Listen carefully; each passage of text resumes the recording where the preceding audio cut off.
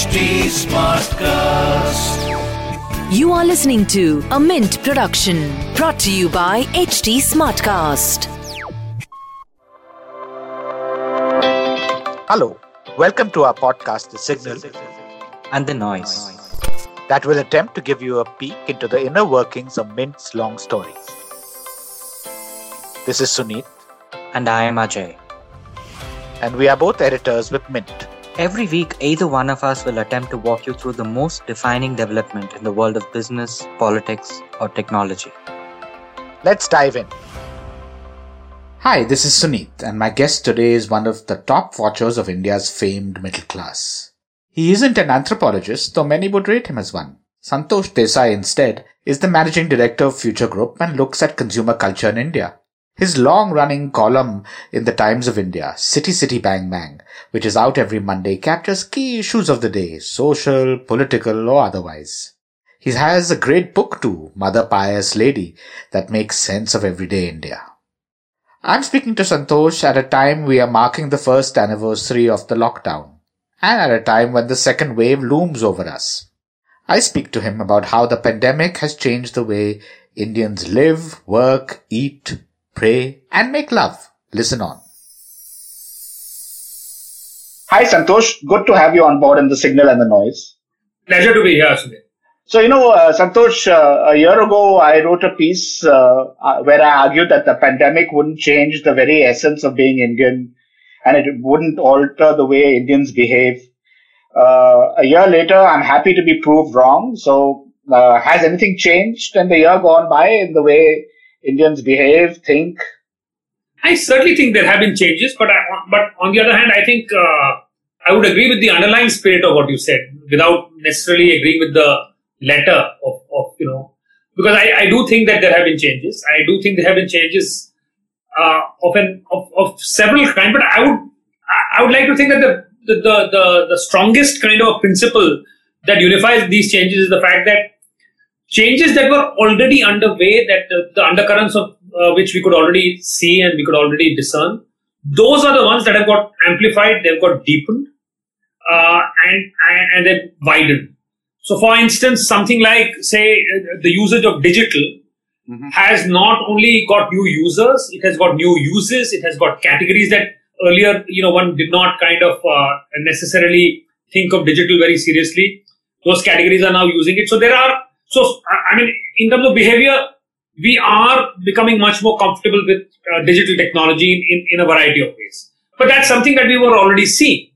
Similarly, our view on health, where we have a more proactive kind of view of health, and where we are kind of thinking about the idea of immunity and sort of preparing ourselves against possible sort of ailments. I mean, that kind of a view is something that we've seen certainly become much more prominent during the lockdown and the pandemic. But it's something that already was underway. So, I mean, to me, the underlying principle, which is the strongest, is of the amplification of undercurrents now becoming more mainstream. I understand. So, let me break that up a little bit so that we can dive deeper into some of the topics that you mentioned. Let me start with the home as a sanctum sanctorum, work from home. Has the Indians' view about the home changed?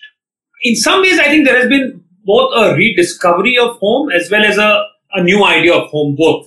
So the idea of home as sanctum sanctorum, as the place where the family kind of comes together, it engages deeply, is something that, at a certain level as a memory has always existed and even as a reality. I think it has been true for a lot of Indians. But during this period, I think that became much more real. I mean, the interactions became much deeper with all the attendant kind of consequences. In some cases, families came closer. In some cases, the underlying tensions and fault lines became more sort of visible. But the idea of the home as the bastion of the family, and where the family really gets a very good sense of each other, sort of works as a single unit with the home as the operating kind of base, is something that we've seen much more of during the pandemic. And in a sense, it's a reclaiming of an idea of family, which was weakening as everyone had their own kind of priorities in life. So I think that's one part of it. On the other hand, the idea of the family and the home being a place, a site, of course, in a more physical sense of the office itself, and therefore having kind of new functionalities, so to speak, is the other kind of a discovery that the pandemic has brought forward. But also at a more sort of psychological level, the fact that, whether it was more experimentation in the kitchen and with food, whether it was a greater engagement with domesticity and the idea of the domestic, I think the idea that the meanings, many more meanings of the home, I think came to the fore. So I think you saw both these kind of shifts. And once all this is over, and one has to assume that things will get over, there is one prevailing view that in India in particular, that apart from a few sectors, employees will rush back into offices, and therefore the distinction between home and office will reappear. I know predictions are kind of dangerous in this time, but looking forward, what do you think? And looking at from an Indian point of view. No, I think to some extent that is true. I think certainly, nobody can argue that things will continue as they are right now. That's certainly not going to happen.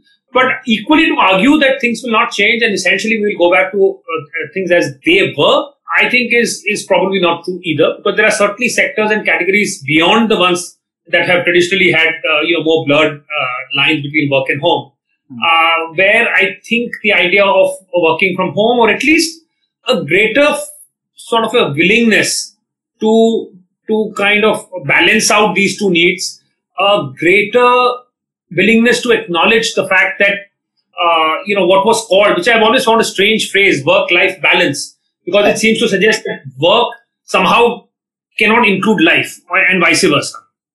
So the idea of both of these being kind of binaries that are somehow sort of awkwardly sitting together in some form of balance, I think that notion, I think, will get challenged. So I do think that while in a physical sense it is true that it's not as if the office will die, but its sanctity will erode.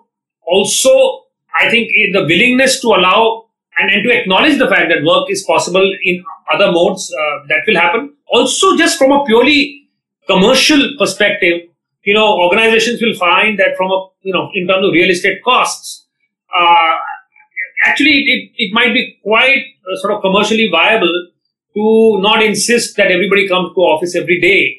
So I do think that because of the fact that there is an underlying cultural shift, and B, there is a fairly significant commercial motive, I do think that our attitude towards the office will change. Okay. I'm going to dial back to the family. Initially, post-lockdown, there were concerns about how women would be affected, and largely women being subject to domestic violence. But also, given the declining rates of women in the workforce, women suddenly now have to share, over the last year, have had to increasingly share it with other family members, including the husband primarily, and children, of course, who weren't going to school. How have you seen the impact there? I think there are a range of changes there. Again, it's not one single picture that emerges. At one level, it is certainly true that, whenever there is a crisis, women sort of fall out of the workplace more, because when there is competition for jobs, the tendency is for men to get privileged over women. And therefore, apart from other factors, certainly there is a cultural factor at work when it comes to a situation like this. And therefore women, in a sense, lose jobs in much greater numbers and fall out of the workforce. Correct. So I think that certainly has happened.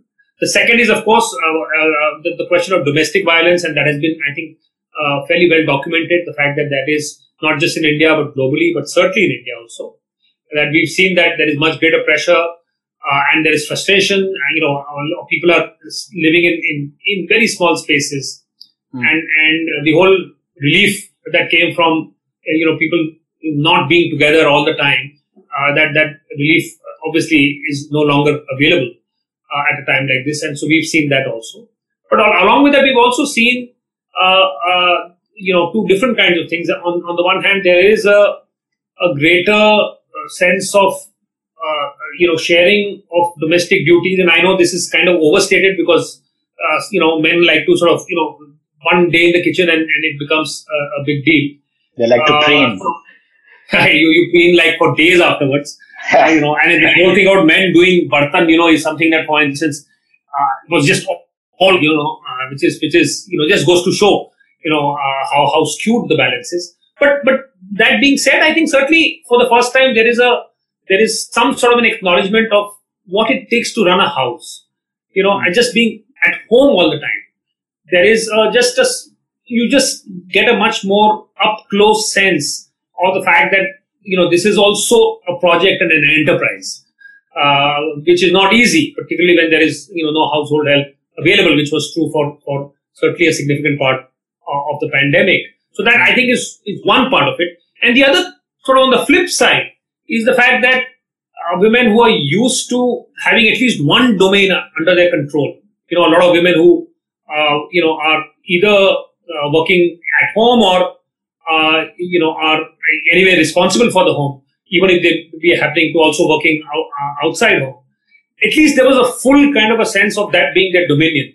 I think with a lot of men staying at home, you found also that was challenged, and the fact that now the man, because he's been in the kitchen once, believes that he understands how that works also. So I think there is a little sort of, I think also a fault line, not very significant, but a fault line nevertheless, that was emerging in terms of control of the domestic sphere. So I think there were a whole range of changes that we saw on this front. Yes, I think for the last 10 years, the women participation rate in the labor force has been falling, and the general sense is that once a certain level of economic prosperity has been achieved, women are asked to stop working and be at home, and so this is perhaps, I don't know if this is how it will turn out with the greater financial pressures that this last year has seen and could be further. Maybe women will return to the workforce in higher numbers. I don't know what your sense about that is.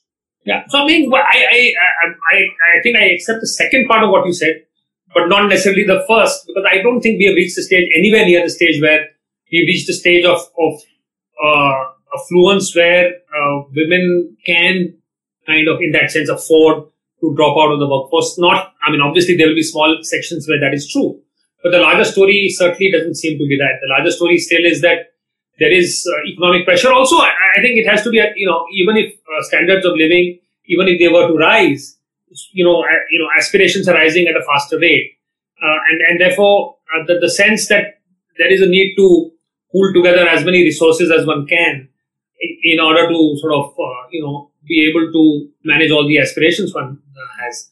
I think that certainly is, the larger truth. So I do think that while that the first part of it may or may not be true, the second part of it certainly is the fact that I think there will be greater economic pressure. And as we go forward, as opportunities sort of open up, I do think that there will be certainly a significant return to the workforce as far as women are concerned. Okay. I was debating whether I'd ask you about the impact on children, because I personally felt that they are hardy and at least my personal experiences in seeing it at home and elsewhere. But let me just ask you this in case you have any insights and any observations on the impact on children. No, I do think that there has been an impact on children, and I think this is an area obviously one sort of gets a sense of. I can't say that for certain, but my sense of it is the fact that there is, the idea of being cooped up at home is obviously difficult. Secondly, the way in which schools and in particular schools, even colleges, when you function online, actually it increases pressure because one is sort of and it increases pressure both on the parent and child unit both, because the parent is meant to be available all the time, so which is there is much more strain there, and the child in that sense is captive, and that's not a natural state. The idea of being captive in front of a screen in such a passive sort of a form, and I think it can be quite stressful for children. And while I think you will see both sides of it, hardiness, a certain ability to kind of not because you not fully acknowledge what is happening. But there is an anxiety at home, which seeps through.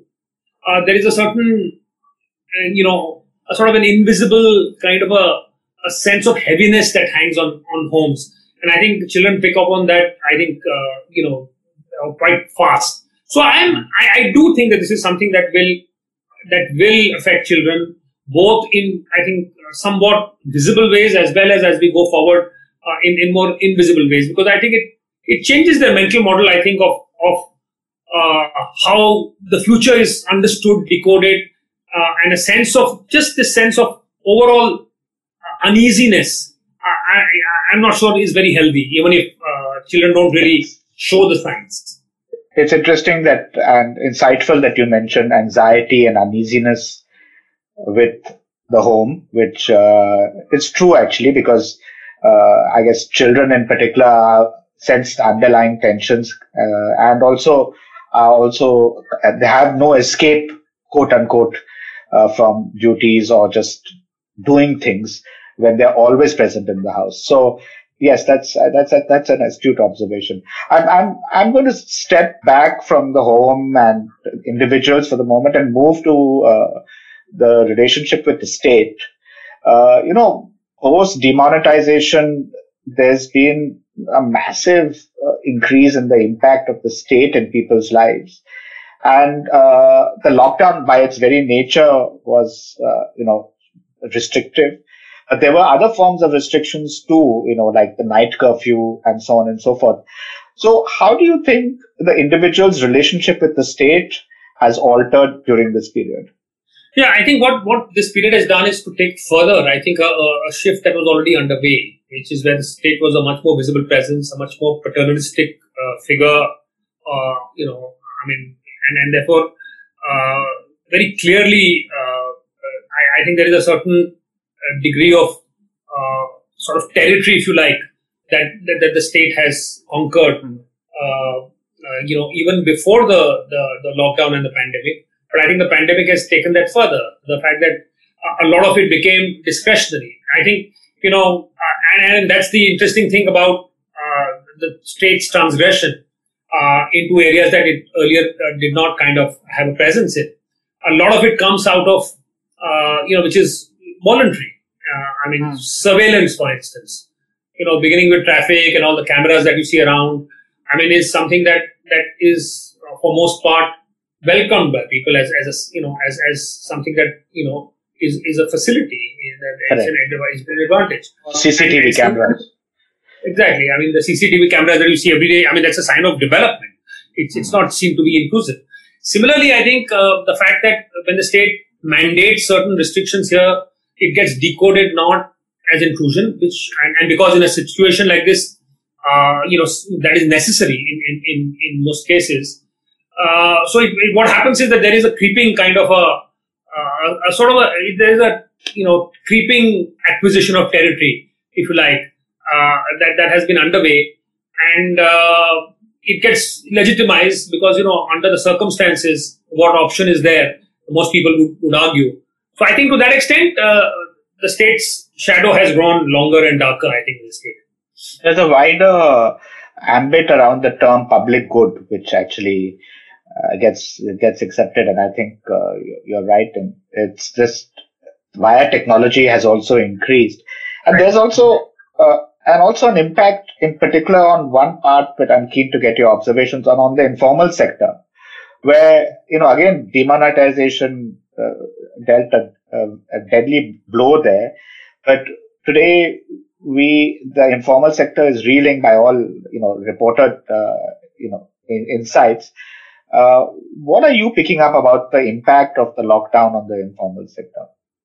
No, it has been devastating. I think there is no question about the fact that, with people without any sort of ways of supporting themselves, there are no safety nets of any kind, and when entire large sort of swaths of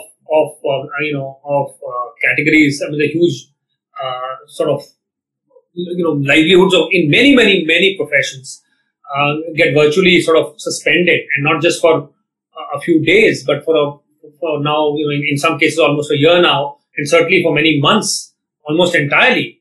I mean, there is nothing to, you can't dig into anything that you had. There is nothing to fall back on. And so I think for the informal sector, I think this has been a devastating blow.